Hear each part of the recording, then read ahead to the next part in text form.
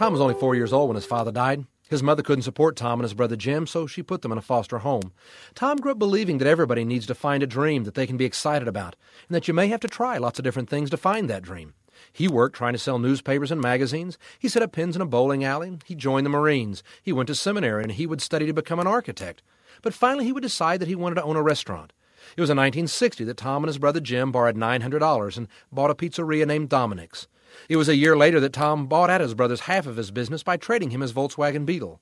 Tom worked hard, really hard. In 1965, he renamed his store Domino's Pizza. When Tom Monahan retired at the age of 61, he had 6,100 stores around the world. And when you talk to Tom, he will clearly tell you that he's had three priorities: God, his family, and Domino's Pizza. And what makes him happy is working in a restaurant and helping others.